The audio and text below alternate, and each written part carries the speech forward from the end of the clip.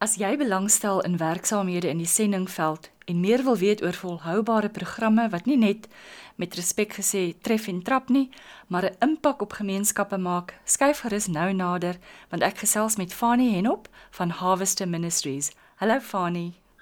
Goeiemôre Terza, ek hoop dit gaan baie goed met jou. Baie dankie dat ons vanmôre gaan gesels en dat jy en Chat Safar my genooi het om met julle te gesels. Dankie Fanie. Jy is 'n oud onderwyser en het in 2012 uit die Laagveld na Amanzimtoti verhuis. Hoe het jy so gelukkig getref? Man, die mense in die Laagveld sê dis hulle is gelukkig om in die Laagveld te bly en ons wat by die see sê ons is gelukkig om by die see te bly, maar nee, ek was betrokke by 'n laerskool in Hazyview vir 'n klompie jare, so 10 jaar. En ek het die geleentheid gehad om saam met 'n ou studentevriend van my wat op daai stadium die onderwys ook verlaat het en by geopende deure gewerk het, het ek die geleentheid gehad om saam met hulle te reis op 'n noem dit nou maar 'n sendingreis. En ek moet sê toe ek van daar af teruggekom het die klas gee en die onderwys het net nie vir dieselfde bekoring ingehou nie. Want ek het met 'n splinter nuwe passie teruggekom en die geopende deure wat die ouens saam met wie ek gereis het toe geleentheid gehad in KwaZulu-Natal. Ek het aansoek gedoen en ek was van 2012 af toe betrokke by geopende deure, maar die vereiste was ek moet by die see bly. En nou, wat moet 'n mens nou sê? As hulle sê bly by die see, dan bly by die see. Ja, dis 'n vreeslike vereiste, nê? Ja, dit is verskriklik swaar om al die goeie te doen. Jy is nie tans meer by geopende deure nie, maar hulle werksaamhede was jou eerste tree na waar jy nou is. Kan jy vinnig vir ons vertel waar het hulle klem gelê? Ja, wel, ek dink baie luisteraars sal jy waarskynlik weet wie geopende deure is. Hulle is 'n wêreldwye organisasie en hulle doen fenominale werk spesifiek in die vervolgde kerk. So hulle hele fokus is daarop gerig om vervolgde Christene wêreldwyd te ondersteun. Met vervolging vind plaas toenemend in die wêreld en ondersteuning aan daardie Christene is uiters belangrik. Want 'n mens wil nie hê die Christendom moet uitsterf nie. En so geopende deure speel 'n baie belangrike rol om die vervolgde kerk te ondersteun. Nou soos ek gesê het, ek het in 2012 die geleentheid gehad om saam met geopende deure te reis op 'n bedieningsreis. En myne was sommer 'n groot eye-opener in die begin. Dit was Irak toe in 2012. Dit was letterlik die jaar net voor ISIS in Irak oorgeneem het en daar is ek op 'n splinternuwe manier met my geloof gekonfronteer. Met mense wat geloof in aksie heeltemal anders verstaan. En soos ek gesê het, toe die geleentheid kom het ek by geopende deure aangesluit. Ek was toe uiteindelik voltyd 6 jaar by hulle. En die geleentheid gehad om uiteindelik vervolgde Christene in 6 lande te besoek en kennis gemaak met 'n heel nuwe definisie van kerk wees. Jy weet, vervolgde Christene, ons dink altyd as vervolging kom, dan krimp die kerk. Maar net die storie van China, jy weet, minder as 30 jaar gelede het China 8 miljoen Christene gehad. Vandag is daar 80 miljoen, terwyl hulle een van die mees vervolgde lande die afgelope klompie jare was. Jo. Nou jy het die skuif gemaak na Harvester Ministries. Waarop fokus julle bediening nou? Ja, ek het so 3 jaar terug het ek een van die vorige direkteure toevallig van geopende deure wat wel 'n geruime tyd voor my geskuif het Harvester Ministries toe. Het ek raakgeloop en ons het aan die gesels geraak en Harvester Ministries se visie het my eenvoudig uitgebou en ek het besef maar weet hierdie is ouens wat 'n werklike wesenlike verskil maak. En ek het toe na hulle toe gekyk. Nou Harvester Ministries is in wese 'n organisasie wat kerkplanting doen deur evangelisasie. Die ouens wat gewen word disippels van maak en dan leiers uit daardie bekeerlinge maak wat weer nuwe kerke kan plant. So in wese 'n kerkplantingsorganisasie wat 'n baie unieke model gebruik om eksponensiële kerkplanting te bewerkstellig. Nou hierdie model is die argitek van hierdie model is Harvester Ministries se hoofuitvoerende beampte, dis Steven Loots. En uit die aard van die saak met sy visie en met die genade van die Here kon Harvesters Ministries in wel 20 jaar se bestaan net oor die 80,000 kerke in 63 lande plant.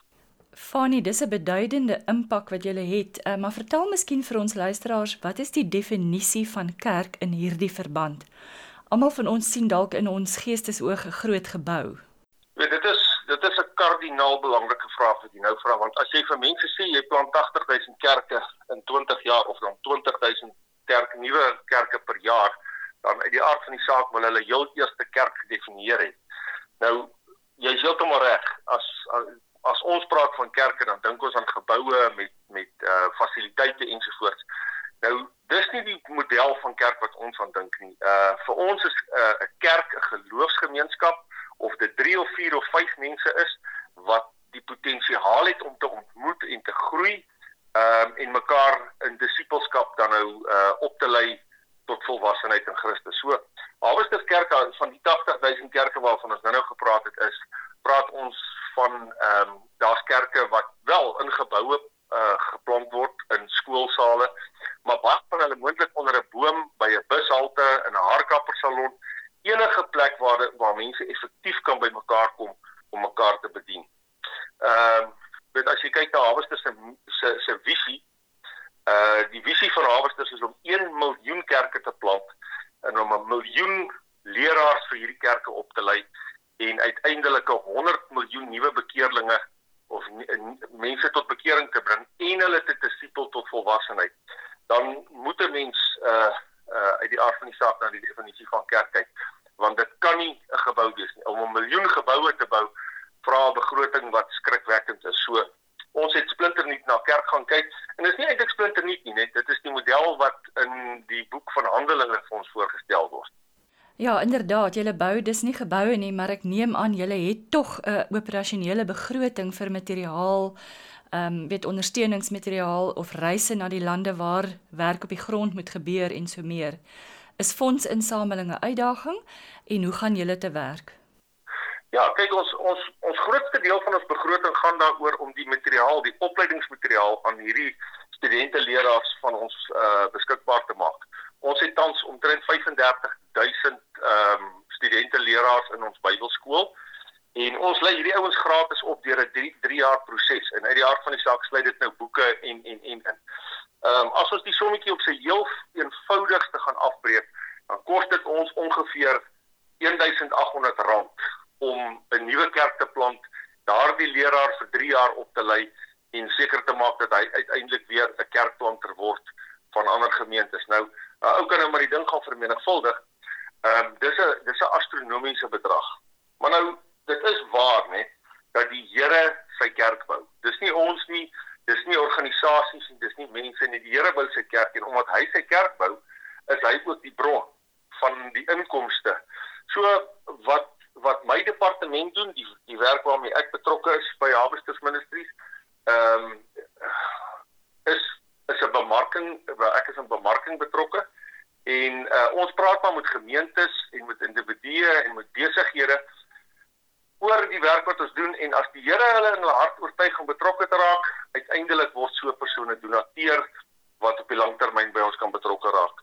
So, dit is nie maklik nie. 'n Organisasie soos ons en uit die aard van die saak in die lockdown periode, dit het nogal redelike uitdagings, maar gelukkig het die Here ons voorberei daarop en die prosesse wat ons in plek gesit het met die opleiding en die kerkplante kan selfs hierin voortgaan. Nou, julle is baie aktief in Malawi. Vertel vir ons van julle suksesse daar. Want ja, as ek sê, ons is baie aktief in Malawi. Malawi is die eerste land waar ons kerke geplant het in die jaar 2000. Lilongwe is die eerste kerk geplant deur Harvesters Ministries. En nou moet ek sê, geen van die kerke wat ons plant dra Harvesters Ministries se naam nie, omdat ons interdenomineel is. Maar wat in Malawi gebeur het, is dat die uitrol van die eksponensiële groeimodel is so suksesvol dat in gedeeltes in die suide van Malawi het ons nou al 'n punt van versadiging begin bereik waar daar letterlik nie die Afrikaanse woord ontglip, maar 'n human settlement is, waar mense bly, waar daar nie 'n goeie, effektiewe, funksionerende Christelike kerk is waar mense na toe kan gaan nie. Jo, dis ongelooflik. Nou waar anders is jy werksaam en wat gebeur hier plaaslik in Suid-Afrika? Werk julle tradisioneel net in ontwikkelende gemeenskappe of hier in die stede ook? Nee, ons model funksioneer reg deur die wêreld. Ek moet dan sê ons het ontwikkelingskantore in Suid-Afrika en in Brasilië en in Amerika en in die Verenigde Koninkryk en ook in Australië. Dis ontwikkelingskantore wat maar meestal met fondswerwing te doen het, maar die kerkplanting, Harvesters Ministries het 'n voetspoor in ongeveer 63 lande. Jy weet, ons het voorverlede jaar begin om kerke te plant in die Amazone, op die Amazone rivier, in die drywende dorpies wat op die oewers van die Amazone is. Baie suksesvol gebeurde daar. In plekke waar mense verskriklik ver uit mekaar bly. Ek praat nou van Mongolië en jy weet, sulke plekke. Selfs in lande waar die evangelie nie noodwendig altyd welkom is nie, werk die model redelik goed.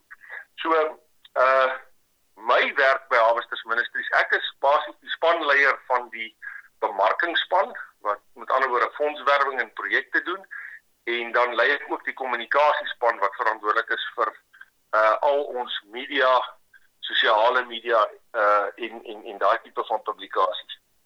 As jy kerkplanting doen, en as jy sê jy doen dit in 63 lande, is dit uitermate belangrik dat jy die stories wat in die veld plaasvind, die getuienisse van die sukses van kerkplanting, dat jy dit aan jou ondersteuners wil vertel. En dit is maar, jy weet, hoekom 'n kommunikasiedepartement baie belangrik is. Ek kan so dink, en as ek so vinnige ekstra vraagie kan ingooi, wat is julle taalbeleid in terme van al hierdie vreemde lande waar julle moet werk? Hoe oorkom julle taalgrense? Taalgrense is, weet, Engels is mos maar 'n wêreldtaal, maar daar is baie lande waar ons wil baie graag opleiding in 'n moedertaal doen. So, die materiaal wat ons gebruik om leraars op te lei is op hierdie stadium in 43 tale beskikbaar, waarvan Mongools die nuutste een is. So, ons het ons materiaal reeds vertaal, en wanneer ons dan die opleiding doen in hierdie lande, dan, en ons is nie taalmagtig in die aard van die saak, dan gebruik ons van die plaaslike leraars om as tolke op te tree. My hart byvoorbeeld lê in die ooste van Afrika. Ek persoonlik was nou al saam met Harvesters Ministries met Tanzanië, Zanzibar en dan spesifiek Ethiopië.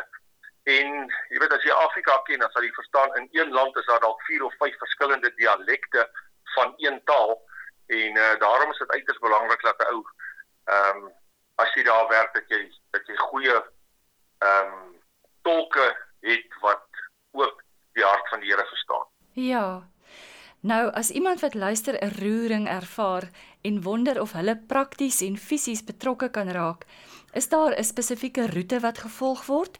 En kan jy vir ons luisteraars ook kontakbesonderhede gee hiervoor? Ja, natuurlik. As enigiemand belangstel in die werk van Harvesters, en wat ons doen en ook hoe hulle betrokke kan raak, want omdat jy weet, Harvesters se werk maar met 'n kernpersoneel van, ek dink nie ons is wêreldwyd 40 mense nie. En baie van ons werk word met ander woorde deur vrywilligers gedoen wat bereid is om die kerkplanting fisies self te gaan doen.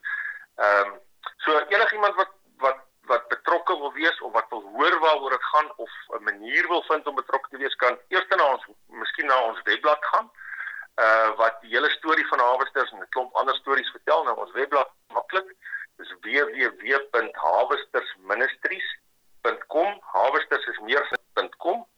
En dan my persoonlike e-pos is ook maklik, is fani.henop@gmail.com. En dan het ons ook 'n WhatsApp nommer waar iemand net doodeenvoudig sy naam vir ons kan WhatsApp, en dan sal een van ons personeellede hom terugskakel om met hom te gesels oor waar hy in belang stel. So die WhatsApp nommer sal dan wees 064-809-6326. Dit is basies die manier om met ons in kontak te kom. Vir ons Chat Sapphire luisteraars, ek sal seker maak dat ons hierdie kontakbesonderhede ook op ons Facebookblad vir julle gee, as julle dit nie nou vinnig kon neerskryf nie. Fani, baie dankie, dis 'n groot taak wat julle aanpak, en ons wens julle seën en voorspoed toe. Goed gaan.